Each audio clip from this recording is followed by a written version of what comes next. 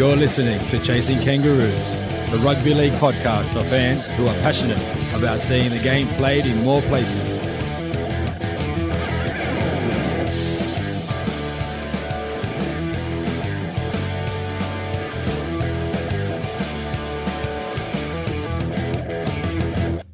Hey, Biggest, what's news, mate?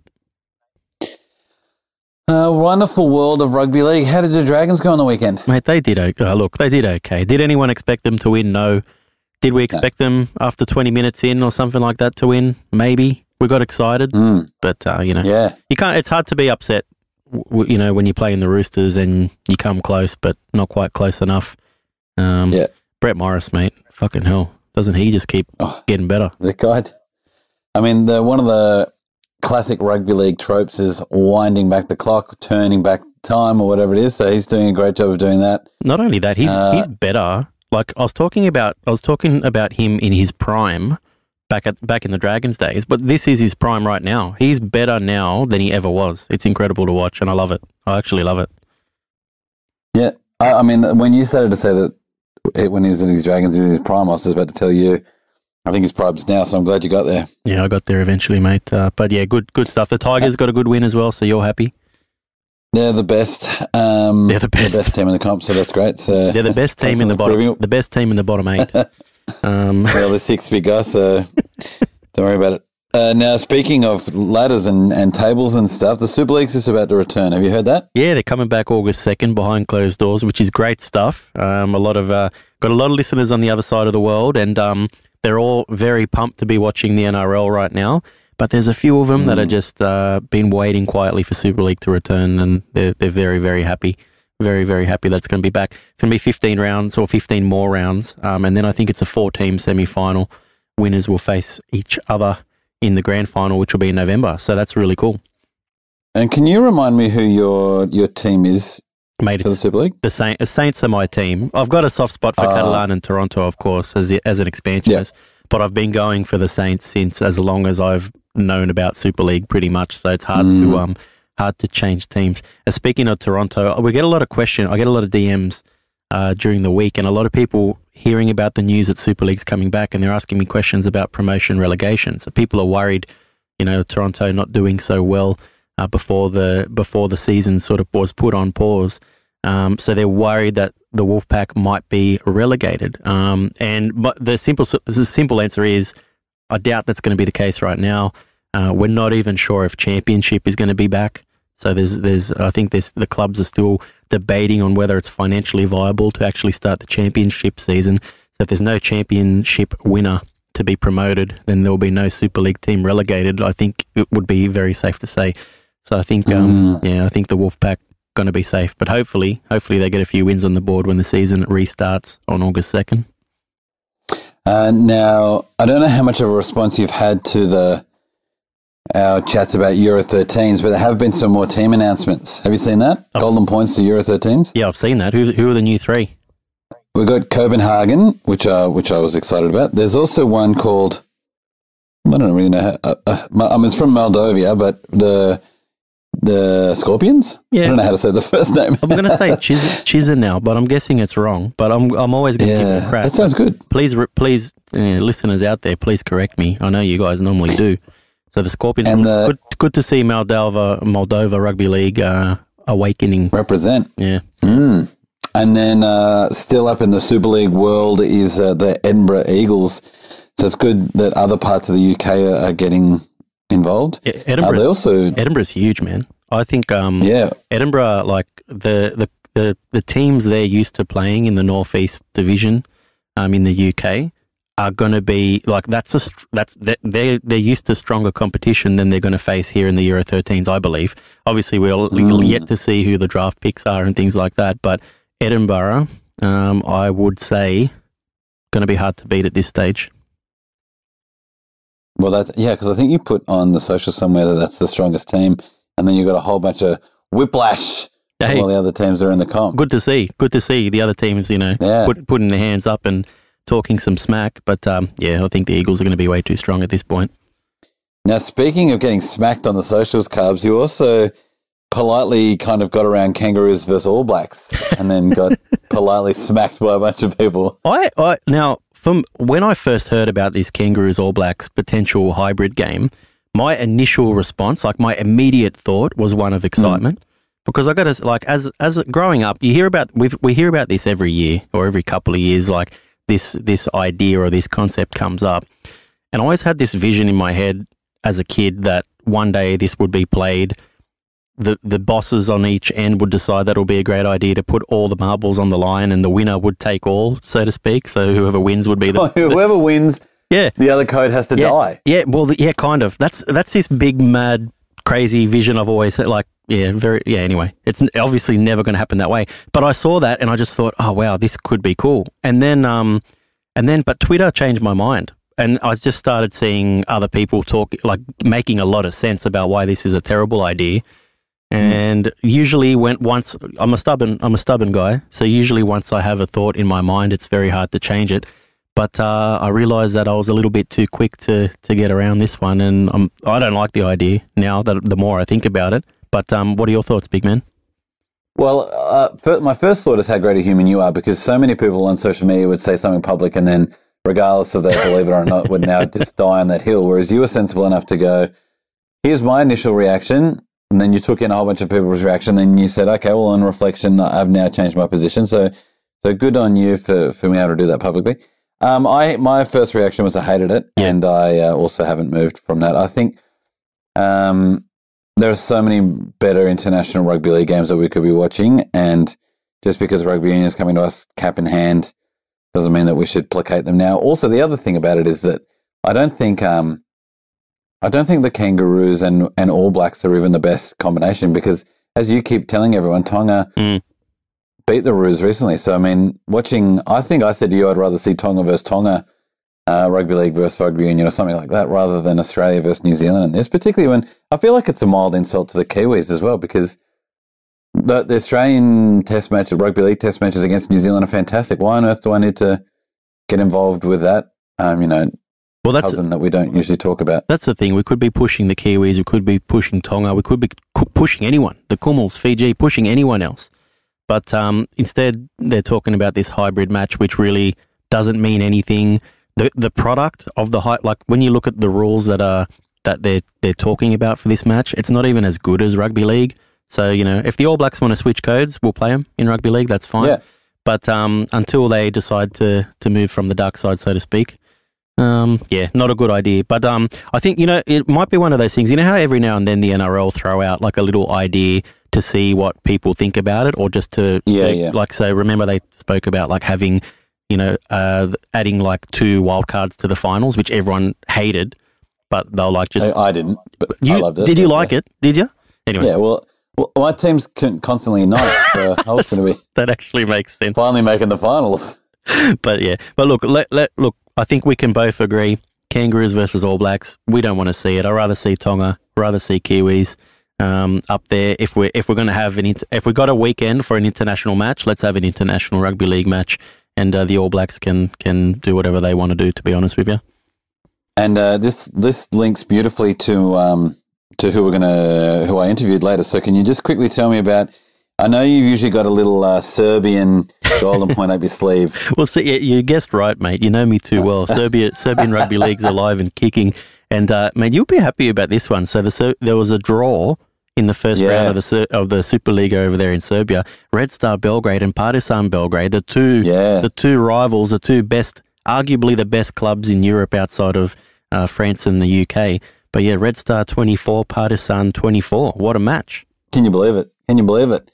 They're on the build, Cubs. You've been telling me forever, and now I feel like I'm telling you. They're on the build. Hey, we predicted it here. You heard it here first, and you never know. I love Red Star Belgrade, but I think the competition is good because they've been way too good for a number of years, and it's good to see other clubs starting to come to the party as well and make it much more interesting. But mate, you mentioned your chat tonight, and really looking forward to hearing it. Can you tell us a little bit about him first before we get into the chat and what this chat's all about? So he is an Australian author, historian, sports commentator, general person. This is his first book. He grew up a Balmain Tigers fan, and then eventually switched to Canterbury. But he idolised, like a lot of people who were watching football in the early 80s. Yeah. The Big O. And so he ended up writing a book about him. But the incredible thing about it was when he went and spoke to Olsen and Filipana about it, the Big O, often when you write a biography, you just get you get all the money. You might pay the player a one-off fee, but the author gets all the money. And he was saying that makes no sense because this is I'm telling a story, but it's his story. So he insisted on it being a 50-50 split. And the first publishers, I think it was a Queensland University, who wanted the book, weren't happy with that arrangement because they wanted to make a bunch of changes that weren't going to fit in then with how Patrick and Olsen were pushing the book. And so they lost their first publisher, and then they went out to the market and found someone in New Zealand that was happy to publish it. Yeah. And so then it became a much better story, not just about Olsen, but also about the story really of rugby league in New Zealand. And the first kind of test series is that New Zealand does that finally puts them on the map after 30 or 40 years in the wilderness. But the interesting thing about it is it comes straight off the back. This is how it ties into what we were talking about before about the All Blacks. It comes right off the back of a series that the All Blacks did through New Zealand in the late 70s, early 80s time. And I may have got the years wrong there, but they're obviously doing their horrible racist stuff and the entire world is shunning South Africa. Yeah. But the super conservative New Zealand Prime Minister allows South Africa to tour, and so everyone turns on them. There's almost a civil war in New Zealand because all these rich rugby union conservatives are pro-rugby union, but the rest of New Zealand's really upset that this anti-black team is touring through a island that has native Maoris and has real race tensions. And New Zealand then swoops in. The New Zealand Rugby League team then does a tour with France and England and all these other things, and they're full of Polynesian and Melanesian players and Maoris and things like that. And so there's a real turning point where New Zealand's rugby league fortunes could have actually exploded then, except for Australia beats them. And so...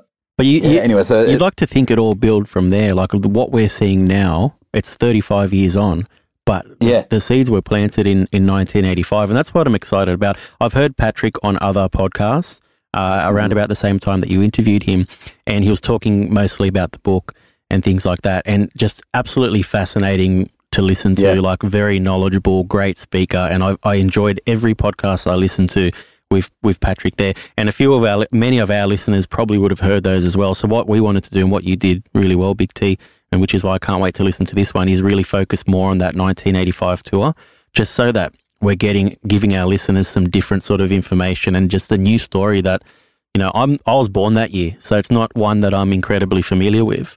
And really he also has a whole bunch of YouTube clips and stuff of that series. So if you're ever keen after this, hit us up and we can send you those because Patrick sent them on. But the other great thing about it is that I said to Patrick that I was reading it. I was reading his book and kept after about 3 chapters, I found him on Twitter and said, "I've got to talk to you about Olsen and about New Zealand." And he said he I think had some idea about the podcast. He was like, "Well, I definitely know how we can talk about how it grows the game because it grows straight out of 1985." So he was keen straight away to talk about the growth of rugby league. That's wonderful. Instead of just doing, as you said, he was doing a bunch of different interviews and podcasts, and he said to me, "I don't want to keep saying the same thing. So here's a new angle and a growth of game angle." And he's such a great bloke. Everyone should get around him. If you haven't read the book, go and find the book. And even if you haven't, go and find him on Instagram, Twitter, and just give him some love because he's a great bloke. Yeah, beautiful. Big rugby league fan. Big rugby league fan. Really big rugby league podcast fan. Like he was just really appreciative of us recording stuff about rugby league because he thinks that's just a really great idea. So yeah, really great bloke. One of the nicest guys in rugby league, Carbs. I'm waiting. If you don't say that, you didn't really interview the person. If you like, that's like your little signature. Big T speaking to the nicest people in rugby league. Well, that's awesome. We'll try and add those links that you mentioned in the show notes as well. And let's get to that interview. Before we do, 2 things very quickly. Everyone, and I mean everyone, is slamming me in the DMs, asking me when this New York Ricky Wilby episode is coming out. Including me. I've been slamming even you have. Even you have. It's been fun, but it's coming. I'm thinking we'll release it this weekend as our final Sunday bonus episode. We've had a few of those which have been great, and thank you to all for listening. But we'll release that as a bonus episode next Sunday, so look out for that. Also, I've got an idea, Big T, that I don't know if I've mentioned before, but I want to throw it out there. So, do you remember, like, when I was, I don't know if you've had similar, like, nostalgic memories, but when I was a kid, if I ever went on a drive with my dad on the weekend, we'd listen to, like, the continuous call team or whatever, like talkback radio talking about rugby league. Did you ever have any memories like that from when you were a young Big Tiger?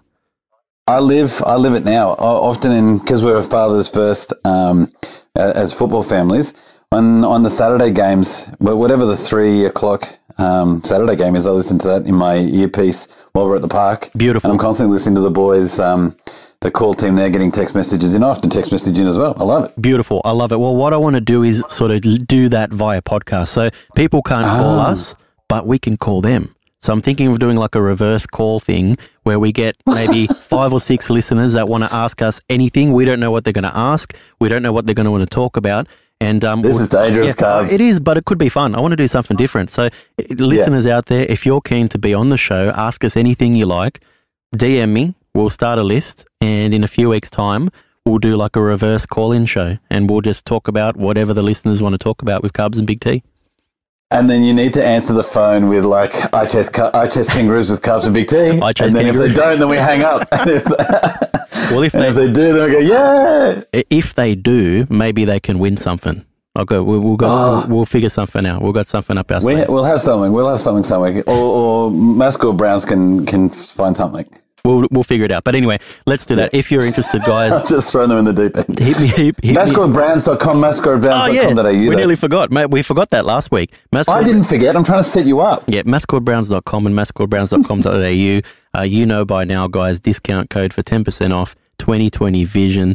Make sure you get it. mascotbrowns.com, mascotbrowns.com.au. All right, I've done enough talking. Over to you, Big T, and fuck yeah, Nawari. Thanks, Carb. Sitting patiently on the phone with me today is a man who writes stories on the intersection of sport, history and culture. His work has appeared in The Guardian Australia, The Age and Inside Sport, among others. He hosted an Aboriginal sports history radio program on the National Indigenous Radio Service. Now he has written his first book focusing on the Big O. Today he is here to help me deep dive into the international series that changed the landscape of rugby league between New Zealand and Australia and other Pacific nations. Patrick Skeen, welcome to Chasing Kangaroos. A joy to be on the Chasing Kangaroos podcast. Now, you're on a bit of a circuit, I should add. I'm a connoisseur of rugby league podcasts, and I've already heard you a few times. So it's exciting for me to kind of have those tastes, and now I get to meet the real thing in real life. Well, one thing I've tried is everyone that has interviewed me on the podcast, I've asked that they read the book so they come at me with unique questions because it can get a bit repetitive. It's the same questions, and funnily enough, everyone's come with a different angle, which I've learned some new things on the journey as well as far as what people have taken out of it, so it's been great. But I think the podcasters are in many ways the new custodians, keepers of the flame. They are the ones who are digging up the old guys from the past, and they're doing a much more consistent job than mainstream media. So the podcasters are the cultural memory, and I've got all the time in the world, and I think they're a crucial aggregator of all the hardcore fans for whom it matters the most. Well, you're absolutely got me swooning. What a great way to start. Talking about how great I am. Thanks, mate. Never go wrong leading with a compliment. That's right. Great. And let's start with looking a bit about how you got into rugby league. Can you tell me a bit about your childhood with rugby league? In Sydney, you really didn't have a choice. You grew up in rugby league territory, and it's interesting how you fall to a colours or a team. But I remember going down to Leichhardt Oval, leaving my grandmother's house in Lilyfield and walking down there and feeling part of this surging tribe who was there. And back then it was probably the last of when Balmain was working class before it was kind of discovered as an inner west hipster haven. who I think have actually taken on. The new generation has taken it on as well, because it's the phantom limb of the old Balmain working class suburb, and it really was hard working class. Those tiny little terraces now that people seem to do a lot with were back then tiny little workers' cottages, and it wasn't a glamorous thing at all to come from Balmain. It was pre the sort of Green Left movement, and where you'd now say it's kind of one of the headquarters of. But back then it was so meaningful to go down there, and it was even from sliding on cardboard boxes down the back of the old Leichhardt Hill. My memories are so crisp. But I remember, my uncle and my father sitting me down and teaching me about the world through rugby league. The fact that we can still have 4 times a year down at Leichhardt Oval I've taken my son down there to try and show how meaningful rugby league can be is wild, and that's why grown men go a bit weak at the knees around the Leichhardt game, or even a Brookvale game. Even Manly fans have the same feeling. If Manly had to have to move to another stadium, it would be the death of the Sea Eagles, because they're so bound up in the Brookvale experience, like Tigers fans are wedded to the Leichhardt experience. So I was Balmain for the first stretch of my life, and then I met Steve Mortimer in a pub in Wagga Wagga, and he spent half an hour talking to me. And often your fan development is led by meeting a player, or that moment you meet a player. So I switched to the Dogs around the age 13 or 14, so I'm polygamous as a rugby league fan. And then I came out on TV the other day and came out of the closet and confessed to having more than strong feelings for the Warriors. I think they're just very lovable, what they've done for the league. I find, I'll have my moment of truth when they play the Dogs this year. But I still think I'm still a Bulldog at heart. But I've just loved everything about the Warriors. And writing this book has given me a deep appreciation of what they mean to the community. And all the things, including our topic today of 1985, that actually led to the birth of the Warriors. Yeah. And New Zealand getting sufficient respect for the powers that be in Australia to say, okay, we're going to give you a team over there in New Zealand and make our first international growth move for rugby league. Now, the risk of showing your age, what can I just take us quickly back to Canterbury? Did you end up being a fan for them during their grand final winning times in the 80s then? It was about that time. It was about 84, 85, about the time of this test series. It was convenient that they did win in 84 and 85.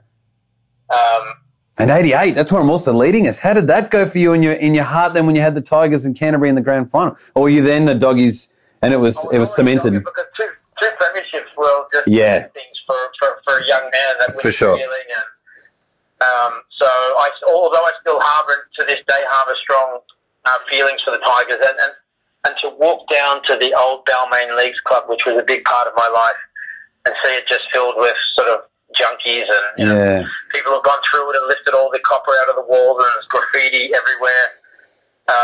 It just reminds me of something that's lost. And it's not like me. Today I went for my first swim, and it was like, I'm back. That the Tigers will never be back as they once were. There'll always be a part of the JV, and their leagues club's gone now, which was the scene of so many memories. So rugby league is a consistent story of things being taken away from you. As areas gentrify and new people move into old areas, sometimes it loses its rugby league flavour, but somehow it manages just to morph into something new. Yeah, that's true. Now, you mentioned 85, that you're a Canterbury fan in 84 and 85, and I'm assuming that you can remember those grand finals. Do you remember the 85 test at all between the Kangaroos and the Kiwis live? Do you remember it as a kid? I remember it as vividly as anything I remember in sport. Wow. Because I was brought up in 14 is an incredibly impressionable age to where you're really in many ways a young man. You're taking in much larger concepts. Some of your uncles and elder people are sort of treating you like a young adult, and you're not just having the level of conversation's changing. Right. And you're absorbing everything like a sponge. So I remember watching all of those on TV, and I just couldn't believe, because you never heard of New Zealand, and I just couldn't believe that they would just come out and they looked fantastic in those black and white uniforms. And a bunch of no-names, never heard of, and a few that were, so-so in the Sydney League, or as we were led to believe, would just become this dynamic force that seemed to have the answer to whatever we threw at them. And I look back at it now, but we learned that it was the north-south divide in Australian rugby league was actually an exploitable opportunity for opposition coaches, because Australian rugby league wasn't one big happy family. There was Queensland trying to get respect from the old bully New South Wales, who was bloated with poker machine money.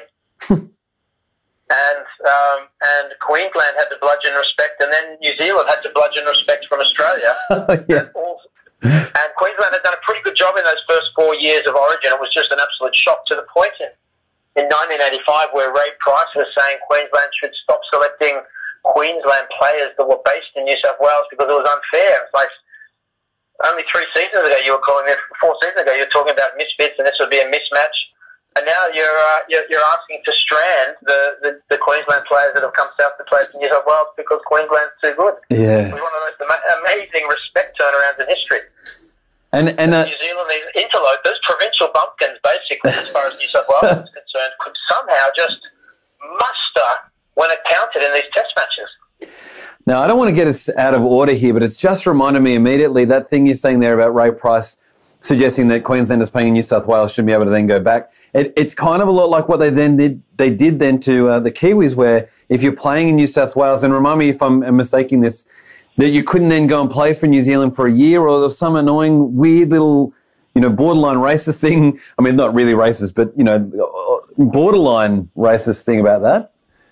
Am I remembering that right? It was basically protecting the New South Wales League for whatever reason. There was an international transfer ban, so if you went and played for a club outside your country, you weren't eligible to play for that country. And that's great for Australia because there was no Australians emigrating to play anywhere else. But there's stories of Henry Cartona, the Sorensens, Kurt and Dane Sorensen. And if you went to play for Australia, you had to sit on the sidelines for a 12-month ban if you went to play for the Winfield Cup. So before he played for the Cronulla Sharks, Kurt Sorensen sat out for 12 months. That's crazy. And basically, just almost sacrificing a year of your prime to get around this ban to come and earn some real money. He wanted to be a full-time professional footballer. But Keith Giddos came to New Zealand and somehow they managed to wangle this, get around the transfer ban. So when Olsen came to Balmain in 1980, he was still allowed to play for the Kiwis. And that's why Olsen's the first big-time guy that New Zealand has got to see playing in Sydney, and also coming and playing for New Zealand and coming back to Carlaw Park in the test matches, and every year improving through playing in the Tough Winfield Cup. Okay, now I scuttled this a bit, so let's go. Can you set us up a bit for anyone who doesn't know anything about the 85 series? Can you give us a bit of an orientation to it, like how many times it gets played in that year, where it's been played, things like that? Yep. So International Rugby League before 1985 was dead, or at the very least on life support, or needing the jaws of death. But between 1971 and 1983, that's 12 years, New Zealand didn't win a test. Oof. Between 1980 and 1983, they didn't even score a try in those two series. So International Rugby League was dead, and it was dependent on the strength of England on whether anybody could put up a show against the Kangaroos. France had left. France had beaten Australia in 1978. France beat Australia 2-0. Yes, there was a bit of home cooking on the refereeing, but even so, France was still competitive enough to beat Australia. So 1983, Graham Lowe came in, and Graham Lowe was the man who didn't really have anything to do with the inferiority complex that the Kiwis set up, had to put up in those previous 12 years. So, well, a lot of the Kiwis players used to come to their trainings in Aussie club jerseys. So over there, when you're playing in the Fox Memorial Cup, they'd turn up in their favourite Parramatta Eels jerseys and Graham Lowe. So you're basically talking about, the way young Australian players would look at the EPL with, you want to Liverpool. You may not even support an A-League club. Everything points to the EPL, and it was the same with the Winfield Cup. Right. So Graham Lowe stopped them wearing Aussie jerseys. He said, we won't have that. The inferiority complex starts here. We don't worship these guys. Yes, we can love what they're doing over there, but we've got to start our own thing. So he brought in a few cultural shifts, and it was new and young. And he also came across the first Kiwi coach to come across. He came across to coach Brisbane Norths in the BRL competition in 1979. Now, when it was announced that Graham Lowe was coming to play in Brisbane Norths, 25 players, including most of the first grade, just got up and walked. They said, what the hell's going in? You know, a new Kiwi, untested coach. Graham Lowe had won 2 premierships in a row in Auckland with a team called Otahu, and he was responsible for the professionalisation of New Zealand rugby league as much as it could. Started to eat better. They moved to 3 times training a week. And he came across to Brisbane North because nobody else in Australia wanted the job. It was the poison chalice. They'd come dead last and they stank. Right. He brought Mark Graham across as his skipper, and he brought Stan Napper, and he worked with guys like Zulu Stevens and Joe Kilroy, who was a brilliant but exuberant, free-spirited, Harley-riding Aboriginal player. But with the right coach was unbelievable. If you check his highlights out on YouTube, Smoking Joe Kilroy was a sight to behold. He made Queensland Origin as well, just a great player, but only with the right coach. Someone that realises that Dennis Rodman style for the Chicago Bulls. Right. But some guys, as long as they give you 100%, you've got to factor in some eccentricities, and they might go walkabout or come in clubbing or miss a training here and there, but don't come down on them too hard, because they'll be grateful that you gave them some leeway, and that will be repaid in form, gratitude and loyalty. So International Rugby League's dead. Graham Lowe in his first series has absolutely shocked Australia in the second test in 1983, 13-7, and unbelievably pulled it off with Shane Varley, an absolute long grass amateur from New Zealand, just rose up. And it set the stage for the 1985 series, because they had beaten Australia, and then Australia in 1984 reneges on a promise to play the series. So Graham Lowe says, right, I'm going to spend 2 years preparing to bring the Aussies down. And he's watching tapes every day, sometimes 3, 4 in the morning, looking for holes. He just became obsessed, because he could see he had a chance to turn New Zealand around. And his theory was this. Australia in 2 things. One, they had stopped playing entertaining football. And that's not Parramatta, by the way. Parramatta were the entertainers before Warren Ryan slugged them. But Warren Ryan, in 1984, the Canterbury Bulldogs brought in a defensive style of play that everyone had to copy. Right. They'd work out how to game the system, and it was highly unentertaining rugby league. But the Kiwis still played the entertaining brand of rugby league, because they relied on door money from ticket sales. Yeah. So no one's going to pay to watch that sort of sludge. In Sydney, you go and watch the Bulldogs do anything if you're a Bulldogs fan, whatever the style is. And if their style of unattractive football is winning, you'll take a couple of premierships. And that was the way it was. So he, in preparing for the first test in Brisbane in 1985, him and Mark Graham came up with a game plan. One was to just keep throwing the ball and tiring the forwards out, throwing the ball across the field from one side to the other. But the forwards were all into tackle. The stats were starting to come in, and tackle counts. And if you deny people their chance to make an impact, they'll get quite frustrated and tire them out. They were tossing the ball from one side to the other. And the other one was that he thought that because Jim Comans, the sheriff, had removed all of the cheap shots and all of the fighting and all the bad stuff out of rugby league, but those same rules weren't applied at International Rugby League. Right. So the French referee, Julien Rascagnier, one of the great characters in International Rugby League, he was used to playing in the south of France, which was a particularly brutal, kick you in the balls, savage brand of rugby, the toughest, the dirtiest brand of rugby league. So a few car law clothesline tackles was not going to be a concern for him, because he was Southeast France.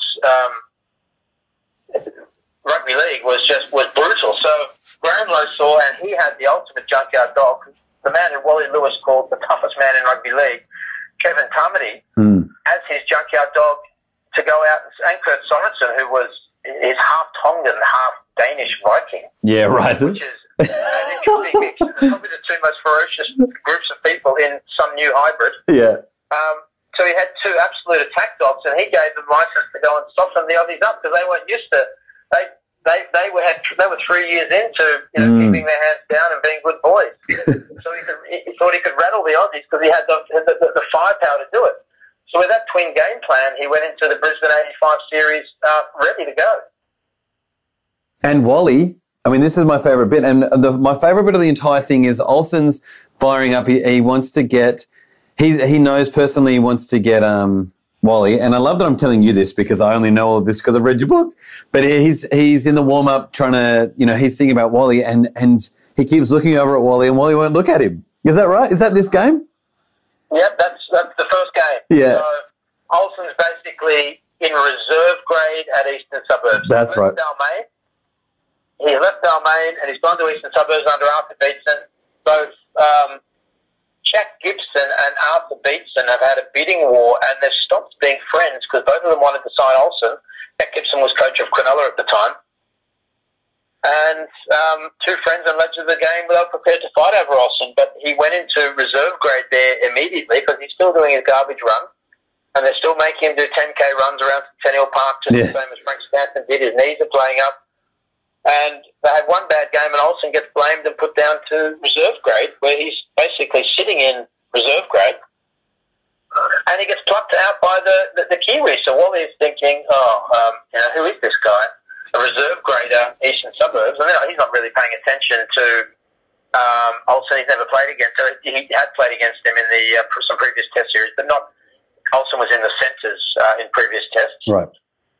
So while he's turning up, he's just had the best year of his life. Unbelievable. He's captained Brisbane to the AMCO Cup. He's captained Wynnum Manly to the Brisbane Premiership. He's captained Queensland to State of Origin. He's captained the Kangaroos to a 3-0 whitewash of England. He's won every possible honour imaginable in the game. Right. And so he's turning up at Lang Park in what's meant to be his home coronation. He's won 5 Origins in a row. Right. He is truly the emperor of Lang Park, and he's been absolutely humiliated by Olsen in this test. And Olsen's given him the stare down while he hasn't looked back. And Olsen said, right, I've got this guy psychologically. I can make my name here. I can make my mum proud. That was his big thing. It was just that phone call with his mum afterwards. And Graham Lowe calls his mother for an hour in Auckland before the first test, before he announces the team, to check with her whether she thinks his mental state is up to playing against Wally Lewis at 5'8". After an hour of back and forth, she says yes. Graham Lowe goes and tells Olsen, your mum said she thinks you can get over Wally, and she'll give you a flick ear if you don't. And he's like, well, that's it. He's ready to go over the top. And this is one of the key things that came out of that book and this 85 series, where we learned so much about how a lot of these Pacific Islander people think and how different they are to how Frank Stanton and everyone else thought that they should be thinking. That sign of him calling his mum isn't going behind his back or doing something outlandish. It's actually something that's important and respectful, and that kind of connection to family and connection to community is a really important part of what's happening with Olsen and the rest of New Zealand. It's a really interesting part of the research for this book was just seeing the differences in the extended family kinship structure of Polynesian and Melanesian families, and Māori are effectively a 900-year-old Polynesian colony. Seeing these family structures at play where the strong help the weak, and money is distributed evenly throughout the family, and it means you never deal with the individual. Whereas the Western model is of the individual is parents would rarely, not in all cases, but parents wouldn't get involved in contracts that would be mostly you trust the agent and yeah. But in Polynesian families are involved in everything. It's actually the mother that made the decision for Olsen to come over to Australia. It was the father that made the decision that Olsen was to play rugby league over rugby union, because he was in the schoolboy all-stars team for both sports at the age of 16. He was a hot commodity and a two-sport prospect. It's phenomenal, isn't it? and Australians would never ever think of bringing the parents in unless the kids had a mental breakdown or is broken. But coaches have learnt over time, and Bellamy is Craig Bellamy from the Melbourne Storm is the master of it, involving the family in decision making and the whole family taking ownership of the improvement of whatever the problem is or the maintenance of whatever good things are happening. And it's amazing that this community is not changing for anyone.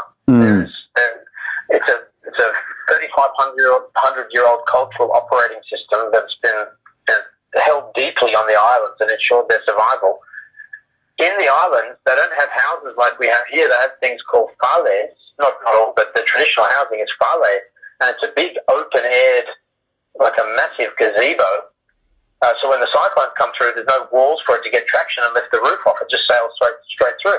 But the whole family sleeps in one area. So the family and your uncle will have a big, sort of massive whale 40 metres away. And they've always got orientation over the family. There's no cooping up in a bedroom away. Everyone's all together. It's just the way they are. Yeah. So here, what we consider overcrowding of a house for a Polynesian family is a magnificent assembly of family. Yeah, wow. And that's a really different perspective. And that's got to be part of the reason why there was quite a lot of racism on the field and off the field around these players at that time. I mean, it seems to have reduced quite a lot, at least on the field, over the last 20, 30 years. But it seems to be rampant during this 85 series. I think it was rampant. So we'll get to the point, but Gary Campbell says that there was a lot of talk in the Kiwis pre-match discussions about bashing the Aussies to stop the racism. Right. That if they, to really take them on, and that would be one of the things, if they heard any niggly racism, to take it up with the guy. And that's what happened with Kevin Tarmody on the field. He heard some racist stuff and he went at a few guys. And off the field, which we'll get to, in the most famous attitude adjustment that we've ever seen. Yeah, okay. I mean, it's yeah. Let's talk. So how does that game end up? So the Kiwis burst out of the blocks, and Graham Lowe is really motivating these guys. He's playing videos of the New Zealand rowers in Munich who won their gold medal, and they're crying tears of joy, and he's really tapping into their emotions. And the Kiwis executed their game plan. The Australian players were regimented. They passed the ball around a lot, sometimes not even making yardage. They kept the forwards running across the field. The French referee Ruskin wasn't really policing some of the rough stuff, and they got on top of the Australians. So they actually, Olsen played unbelievably. Kevin Tarmody played unbelievably. Dean Bell, it was his coming out. He skinned John Rebo alive. Now this guy who's just come across from New Zealand playing for the Roosters showed an unbelievable turn of pace. Olsen scored a try, set up another. But then the Aussies took Mark Graham out, the captain, and he was a real talisman. He's like a leader that New Zealand's never had. And he was voted New Zealand's International Player of the Century. Wow. Yeah, so he's alongside Wally Lewis as their best ever player. And the Aussies knew that, and they took him out and knocked him out. So the Kiwis were leading 2014, but without their captain and short of a bit of condition, they ran out of gas, and John Rebo got the Aussies across the line in the last couple of minutes. It was brave, but the Kiwis felt terrible that they fell short.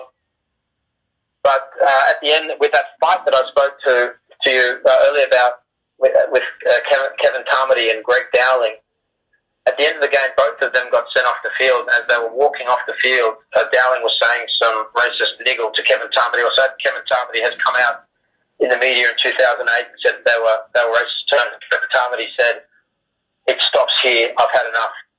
When Dowling put his hands on Kevin Tarmody turned at him with the elbow, and it was the most savage fight in rugby league. Alongside Mark Broadhurst getting destroyed by Bowden and headbutted and just mercilessly beaten by Steve Bowden in Newcastle versus Manly in 1981. But this had a different kind of savagery because it was right next to the fans. You can see the look on the fans' faces as they're watching this. And there's also a lot of the New Zealand guys tell me the really bad beatdown really happened off camera, even though Carmody was launching into some of the most vicious uppercuts you could ever, as they were scrambling away. And they said from that point they never heard a single racist niggle from the Australian Kangaroos after that test match. So when you said for the whole series, it was for this one match. Right, okay. And they realised that there was a price to be paid for racist niggle, and they never heard racist stuff again. So Olsen was crowned man of the match, and Blocker Roach and all the Aussies said we were very lucky. And John Rebo said he really felt that the Aussies felt that the Kiwis had drawn a line in the sand, that they would no longer be physical whipping boys, and that they had the skills now between the guys playing in England, the best of the Fox Memorial Cup, and guys trained in the Winfield Cup system, that they could now match under Graham Lowe, who could blend these guys like a perfect souffle. They would all come together. He would blend them from all these disparate playing styles across the world. He would blend them together into a team. And what happened after the match was, as Olsen says, and Wally doesn't deny it, but he's prepared to run along with Olsen's side of the story. Olsen went to shake Wally's hand, he says, and Wally brushed him. And to a Māori, that is raising the black flag, as they say in old pirate terms. You will take no prisoners from that point. Olsen said, okay, we're playing next week at Carlaw Park. And Graham Lowe says, put himself in Wally's position, probably the proudest man in Australia, most competitive man in Australian sport at the time, gets knocked off his perch by an impertinent reserve grade Garbo. It was like, where's this guy coming from? So it's funny, the day after the first test, Wally Lewis is awarded the inaugural Adidas Golden Boot, and that was at the Park Royal in Brisbane, and Graham Lowe is sitting next to Australian coach Terry Fernley, and Graham Lowe says, I remember saying to myself, your guy got the award this week, my Olsen is going to get you next week on muddy Carlaw Park. And that's such a phenomenal story, and a whole bunch of things ran through my head, and I can't remember any of them. One of them, though, is Wayne Bennett recently was on a podcast where he was talking about when he was coaching New Zealand as well. Australia was up there winning all of these awards in front of all of his boys, and he gets on the bus with them all later and says, something essentially the same thing Graham Lowe, like Australia keeps getting lauded as the greatest thing, but we're going to take them next week. Next time we play them, we take all their awards, off them mentally. And it's the same kind of thing even happening back there, that Australia's getting lauded and is being mildly disrespectful still, while New Zealand is building and building and building. When they go... You go. No, you go. Well, and Graham Lowe, the media just can't believe it. Olsen's one man of the match, and he's playing unbelievably well. And they're calling him a sorcerer and a magician and an alchemist, who can somehow turn base metals into something magnificent. Graham Lowe says, I just gave those guys love. Yeah. And that's something we see. Men respond to positive father figures. It's an ancient success story, and men respond to a bit of grey hair, giving them some love, and sometimes tough love, setting boundaries, and giving men the permission to love each other in a way that strong teams build, and they want to play for each other, and not just 13 guys popping into a car park and running around.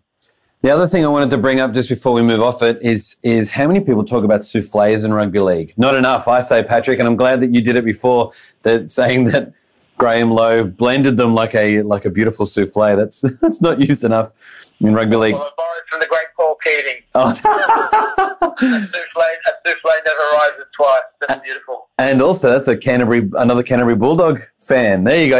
You're slowly giving us your Canterbury vibes. I try and be neutral, but it comes out of my core. Now, so the game is snatched off them right at the end, and now we play the next two games in New Zealand, both in Auckland. What happens in game two? Well, there's a funny thing in contact sports, rugby league, rugby union, boxing's another one, where if you haven't deserved to win, you really don't celebrate that as hard as you would. There's a code of honour there. And a lot of the Aussies didn't feel like they were better than New Zealand. And for New Zealand, and Mark Graham says it, the Kangaroos had lost their unbeatable aura. And that first time, you see it in boxing, you see it in rugby league, when a team gets their second win and starts to believe in themselves. And they had that. So you got the second test at Carlaw Park, and just, Carlaw Park is really the 14th man of New Zealand rugby league. Right. It's an an old Chinese market garden that no one wanted, but the rugby league grabbed it. They've been playing matches there since 1921, and the trams would take people from all over Auckland to drop them in front there. And it was a muddy drainage bog, and they had two fields there. So they would have the kids playing on one field, and they'd all come across and watch their heroes play on the main at Carlaw Park. There was a terrible drainage, and the fans were right on top of the ground, and they would also creep around the dressing room, so the fans would listen in on to the halftime speeches. Wow. Which were peppered with swear words. Yeah. And it was just a cauldron. Like Lang Park, it becomes a real advantage to play there. And Olsen owned Carlaw Park. He was the king of Carlaw Park. Whenever he had played there they always scheduled him for Mungay East games because he brought in the crowds. He just loved entertaining those migrant workers and the white working class, and who had all escaped the drudge of working class New Zealand, and they go into Carlaw Park, and they were the kings there. So the Wallabies and All Blacks are playing on the Saturday, and the Kangaroos and Kiwis are playing on the Sunday. And Graham Lowe is being really quite cheeky, and he calls the Kiwis the All Blacks game a curtain raiser. Yeah, I love it. And we've never seen this arrogance. We've never seen this chutzpah from rugby league. Rugby league's always been the quiet little mongrel bastard child that should just speak when it's spoken to. And funnily enough, Graham Lowe tries to get the All Blacks and the Kiwis together to meet each other and pump each other up. And the All Blacks management don't let it happen because they didn't want they considered the leagueies to be unclean. And as Mark Graham says, if you could play rugby league in New Zealand, you were treated like a leper. Unfortunately, that's such a common story across the world. Anyway. Yeah, it is. But on the positive side, the All Blacks were on the nose because they'd allowed the Springbok tour 4 years earlier. There was almost 2 months of riots in New Zealand whenever the All Blacks played the Springboks. It was amazing. And to the point of around this 85 time, the All Blacks coach Brian Lahore said the All Blacks couldn't wear their gear downtown because they were getting sledged. It's bizarre. So rugby league had a little opportunity, like a bull terrier going at a little gap in the fence, and it took it. And it really felt, okay, we've got to win, boys, because this is our chance to put rugby league in the headlines for the first time. So the Sunday, the All Blacks win 10-9 against the Wallabies, but a pretty boring, old school rugby game. It was dominated by the forwards. They didn't really fling it out the backs much. But Carlaw Park is sold out, and Auckland is cracking with electricity. And Lowe again, he felt the Kangaroos' instincts had been blunted by this low percentage robot football, so they were ready to go. And he always thought Australia's arrogance was the number one weakness. Right. Because he says something along the lines of, they think they invented everything in rugby league except the air that you blow into the ball. Right. So he had his plan. He was going to run his plan again. So they all run on for the second test, and there's New Zealand Prime Minister David Lange waiting to meet the team in the middle. And Lange has just done the ultimate giant killer, just like Kevin 07 toppling John Howard. He has toppled Piggy Muldoon the year before. So there's a new progressive government in power in New Zealand, and he's at the head of it.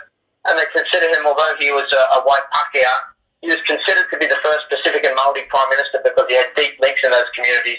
And he was the member for Mungay, Olsen's home electorate. Yeah, right. Olsen's mother used to go down to David Lange's electoral office and just whinge to him about the local issues and give him a serve about things. Including one time when Olsen sent his man of the match award a microwave back, and they got caught and they had to pay 3 times the cost of the microwave in customs, and she went down and complained, and eventually they whispered it in. Yeah, wow. Unbelievable. And so he's out there because he's also a rugby league fan. Am I remembering that right, that Prime Minister? He's an absolute rugby league fan. In fact, New Zealand has a long history of rugby league fans as Prime Ministers, including Helen Clark and Jacinda Ardern. Yeah, wow. Who lives in Mount Albert, and she's a kind patron for the Mount Albert Rugby League Club. Wow. So New Zealand run out to this one. Are Australia, I know you said that Graham Lowe does the similar tactics. Are Australia expecting it this time? Well, Australia has done... Australia's not expecting it. They just would have thought it was a bit of a fluke. Right. And You can't. And they won as well. And winning does paper over. Yeah.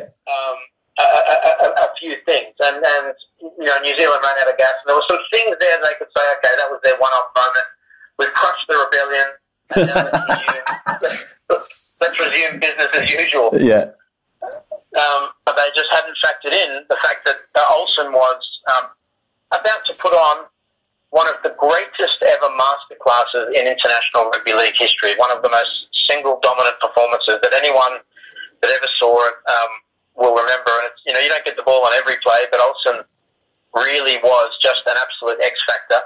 And Australia hadn't planned to be cut apart in the middle. It is a game of territory, and hold the middle, spread the ball to the wings has been, from 1895 until now, has been a core way. Or if you lose the middle, you've gone. And when a team's cut up the middle, there's no stopping. And Olsen was right there in the middle.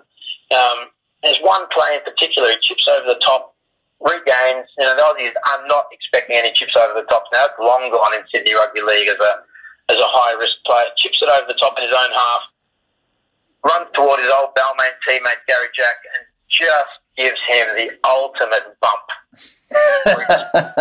He does a little stutter skip just before an old bull rush move of his, just before he gets to Gary Jack, and he just punctures him.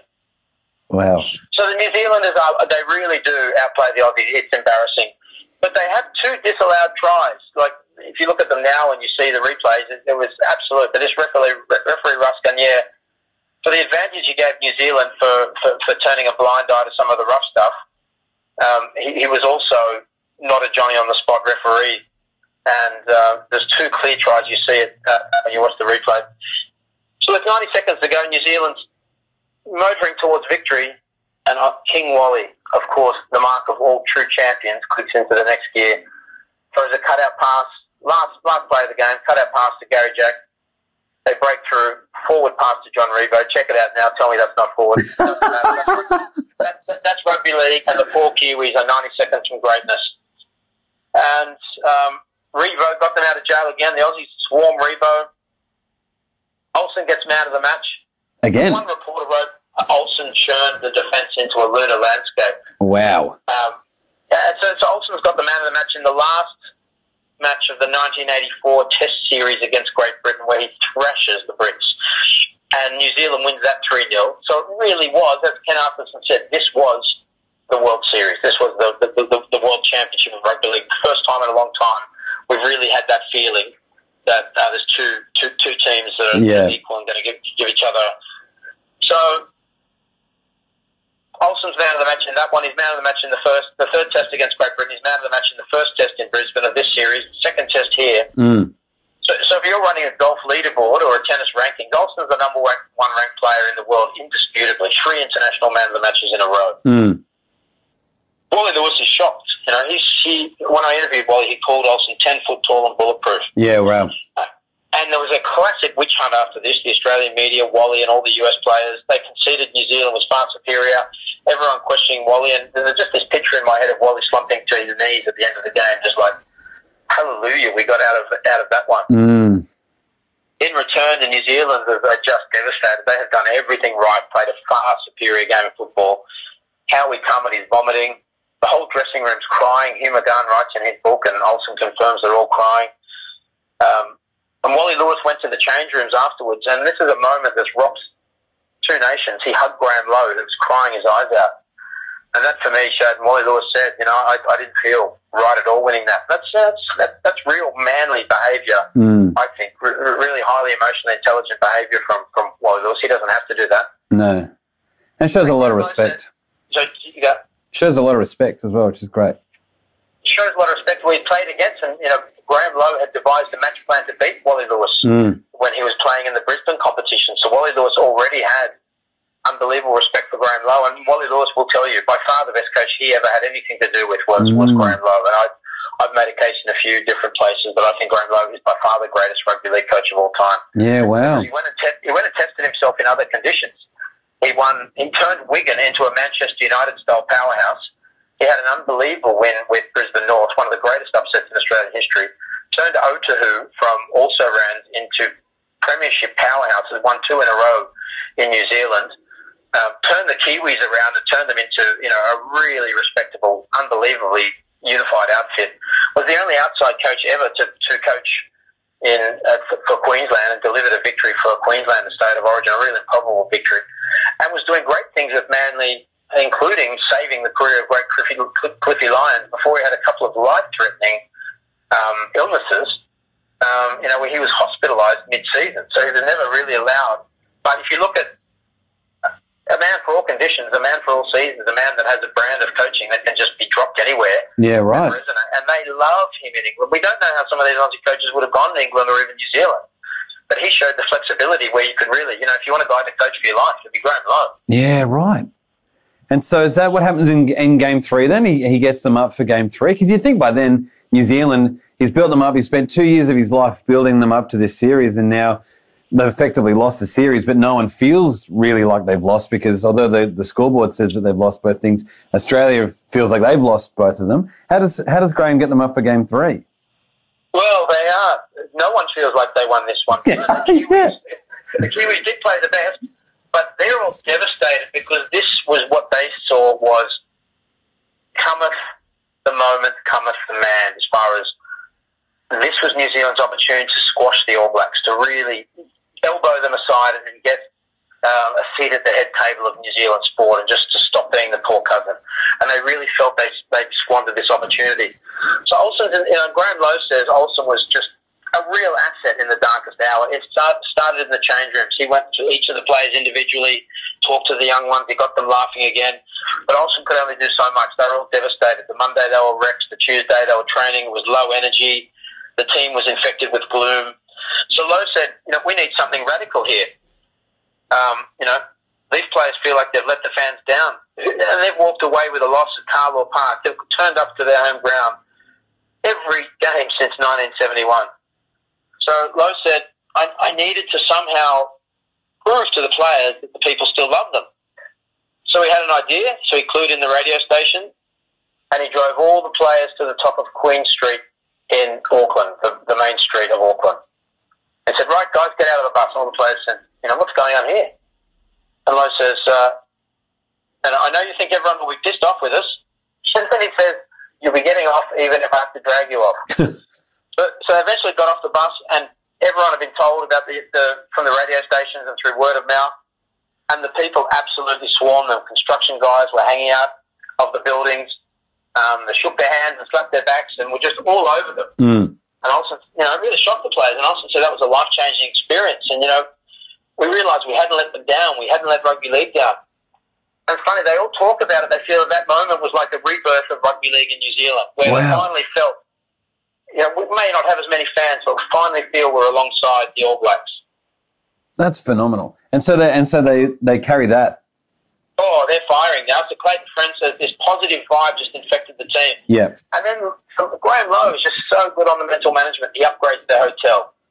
And he said, we treated them like we won the test. Right. So they played fun touch footballs on the beach. They had pork bones and pua. Pua is the New Zealand Greek vegetable. So they had big cook-up, and they played at the cultural heartstrings. Meanwhile, the Kiwis are in this blissful cocoon of unity. And in Australia, civil war has broken out. So they've dropped, even though the Australians have won, Terry Flanley has panicked, jumping at the footsteps in the shadows, and has dropped 4 Queenslanders.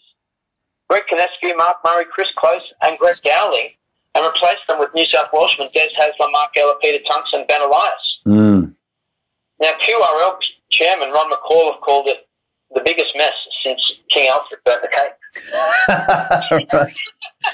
Yeah. That's a Queenslander letting rip. Yeah. So, and even New South Wales Greek, Rocker Roach, said it was suicidal and wrong to change a winning team. What a message that sends. Yeah. You're actually saying in that rugby league hard man code of honour world that we think we actually lost that. Don't worry about the scoreboard. We think we lost it to the point where we're going to make wholesale changes. Yeah. And the fact they're all Queenslanders. Now, this third match, yes, Australia's won the series or leading the series 2-0. But this third match is no dead rubber. Yeah. The first match of the 1988 World Cup qualifiers is going to happen in 3 years. So this is huge. And match day comes, and on breakfast, Graham Lowe reads out the roles. Olsen, you take out Wally. Kurt Sorensen, I want you to terrify debutant Des Hasler. Lowe says, quote, scare the shit out of him. Right. And Kevin Tamati, you have to sort out the Aussie forwards again. And I spoke to Graham Coops, the physio, and he said that the Kiwis were so worked up on the bus they were shivering. Wow. Which I just think is amazing. Now, by some fluke, the Kiwi coach pulls up next to the Kangaroo coach in the traffic lights just before. You couldn't script it.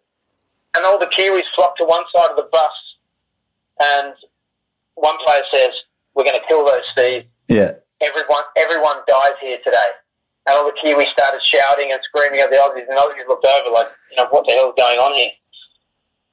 So they arrived at the ground, and Graham Lowe said, I love it. Under our new model, we're only performing the haka after the match. The haka has to be earned. The haka has been derided as a bit of a cultural song and dance by the Aussies. So when it's performed after the game, it's going to be filled with more meaning. Wow. And just as an idea of how open Graham Lowe is to new things, Mark Elia, who was one of the English Kiwi contingent, he suggested, just for the support the crowd is giving them in the second test, he suggested that they run to both sides of the ground as a line and wave at the stands. And Howard Carmody says there was such emotion when they did that it shook the rickety old stands. Wow. That people made when they came over. And after that, they said with the Aussies, they were filled with such emotion that it was all over. And also said he could hear his mum just screaming out her support. Wow. And his mum's been through a real hard time. His father's been spending all of Olsen's money that he's been spending home, and he's a bit of a drunk, and he's been beating her at times. And he also says to himself, this time I can make my mum happy. This is the day. So when you watch that test, it is really an unbelievable level of rugby league. The Aussies weren't off their game. They were defending like fury. Their spots were on the line. The new guys and the old guys, their future in international rugby league, for the first time, some of their futures were under threat. And the score was 2-0 just before the end of it's an absolute dogfight. And they are passing the ball around unbelievably. It's like what we're seeing now with this new open style of COVID rugby league. I haven't heard a term like that, but that's perfect. COVID rugby league, of course it is, yes. Oh, yeah, we're all loving it. It's wrestling and nonsense. Yeah. But the Kiwis couldn't find a way through, and Olsen, they were double teaming and triple teaming, and the Aussies had worked Olsen out by now, put the best defenders on him and nullify him, and you can really slow things down. So the game was in balance 5 minutes out from half time, and a little piece of Olsen Filipina magic. From halfway on the second tackle, now you can imagine if he'd done this in the Winfield Cup. Yeah. And there are actually examples, and Gary Freeman points out one example for Balmain when he got there and he chipped in his own half. They took him off immediately. Unbelievable. So Olsen does a wonderful grubber kick and he regains possession. And then on the fourth tackle, Olsen again gets the ball, chips over the top, picks it up off his toes on the bounce. And then now deep in the Aussie half, the Aussies are disoriented in broken formation, and Mark Graham charges through like a yeoman warrior, gives the ball to little Clayton Friend, the little mulleted halfback from still playing in the long grass of New Zealand. Wow. And Clayton Friend goes over, and they went into the halftime break ahead. And Graham Lowe said, I didn't have to say anything. Guys were just shouting to each other at halftime, we've got them, we've got them. And I remember saying, do it for Dennis Williams. Do it for all the guys who came before and couldn't beat the Aussies. And do it for Queen Street. Remember Queen Street. Remember how we felt. This is our time to pay those fans back. So they came out in the second half breathing fire, and it just became the Clayton Friend show. Olsen's tiny little 5'6" mate from, who played with Olsen later at North Sydney and later again at Right Eastwood. He was just his coming up party. And at one stage, if you watch the footage, he crawls through a scrum, sneaks out the other side with the ball and makes a long break. And I've just never seen that. No. And Des Hasler had no idea. And then, you've got honestly, poor Des Hasler, Kurt Sorensen just, on Graham Lowe's instructions, just terrorised him. And hit him late, and just a whole bunch of things to throw him off his game. So you've got this terrorism happening, personal terrorism. You've got Clayton Friend, like a true pickpocket, the halfback, just taking every little opportunity, making these breaks.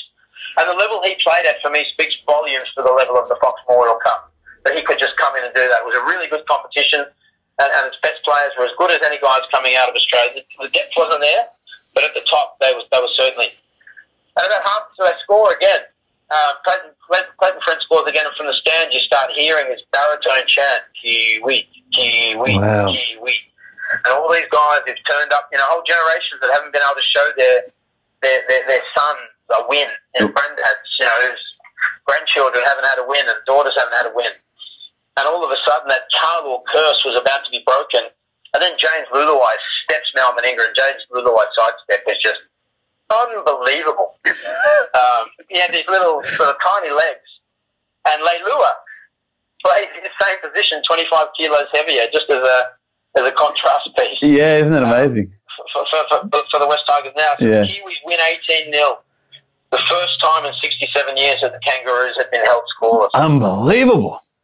So it's emphatic. The crowds rush onto the field. They're ready for this is an earned haka.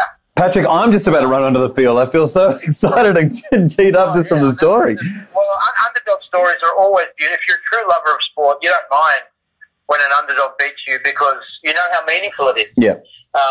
And that's the joy of being a rugby league fan.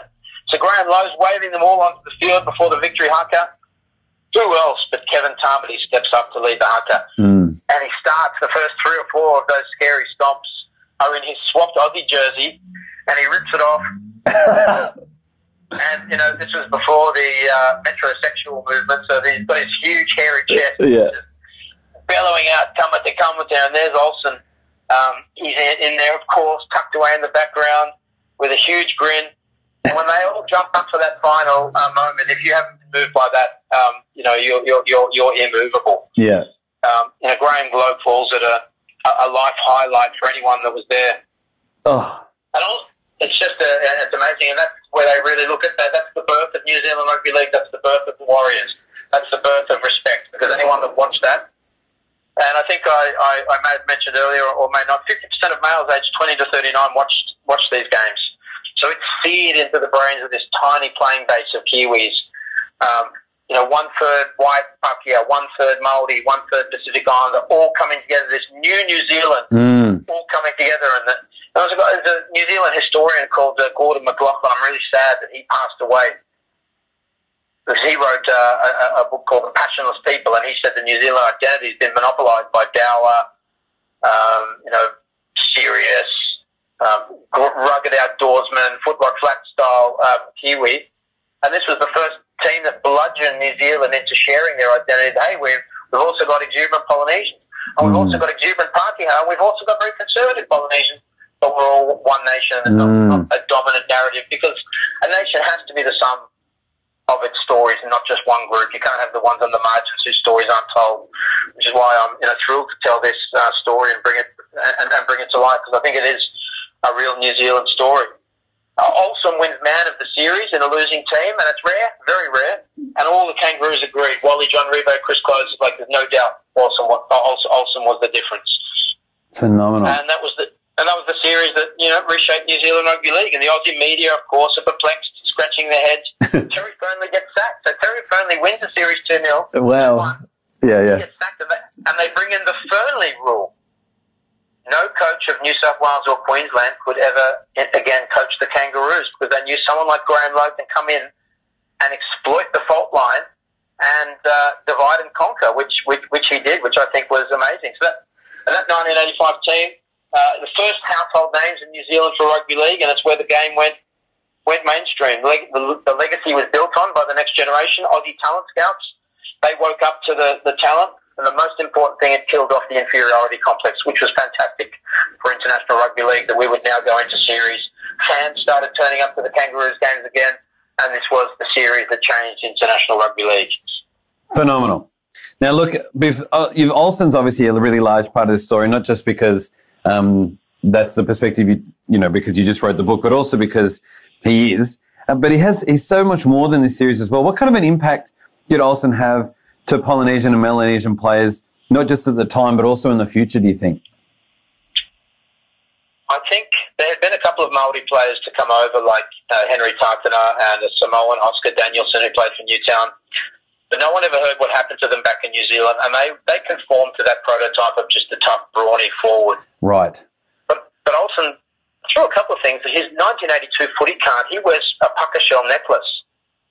So the statement Olsen's making there is, I'm proud to be Polynesian. I'm not going to conform culturally. I'm not going to buckle.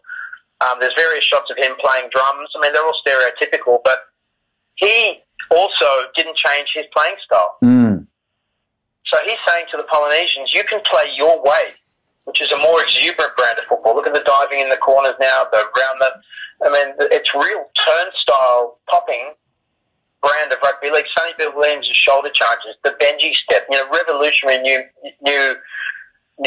moves in rugby league. Yeah. So Olsen gave them permission to dream that they could become a full-time, because they always thought, if we're professional, if we're not working at the meatworks and doing this grind where we're exhausted during the week, if we became pro and did the sports science, we can really find ourselves in this game. Because the Polynesians were in New Zealand were kind of trapped. They'd left the old ways of the islands, and through things like Robert Muldoon's Dawn raids, where he basically cracked down on all of the visa overstayers that were from the Pacific Islands, even though 2/3 of the visa overstayers in New Zealand were from Australia, England, and South Africa. Mm. I mean, it just shows an absolute racial targeting, and they brutalised these poor guys, locked a lot of them up, they terrorised families, and it really showed these people that they weren't welcome in New Zealand, and as a result, they didn't really feel Kiwis. But Olsen stood up for them and said, hey, you can be a Samoan, you can be Māori, you can be a proud Kiwi, and you can go and make it in Australia. And the proof of the pudding is the next two that came through, Daryl Williams for Manly, who became the first Kiwi to win a premiership, and Tony Kemp, who was the next playmaker.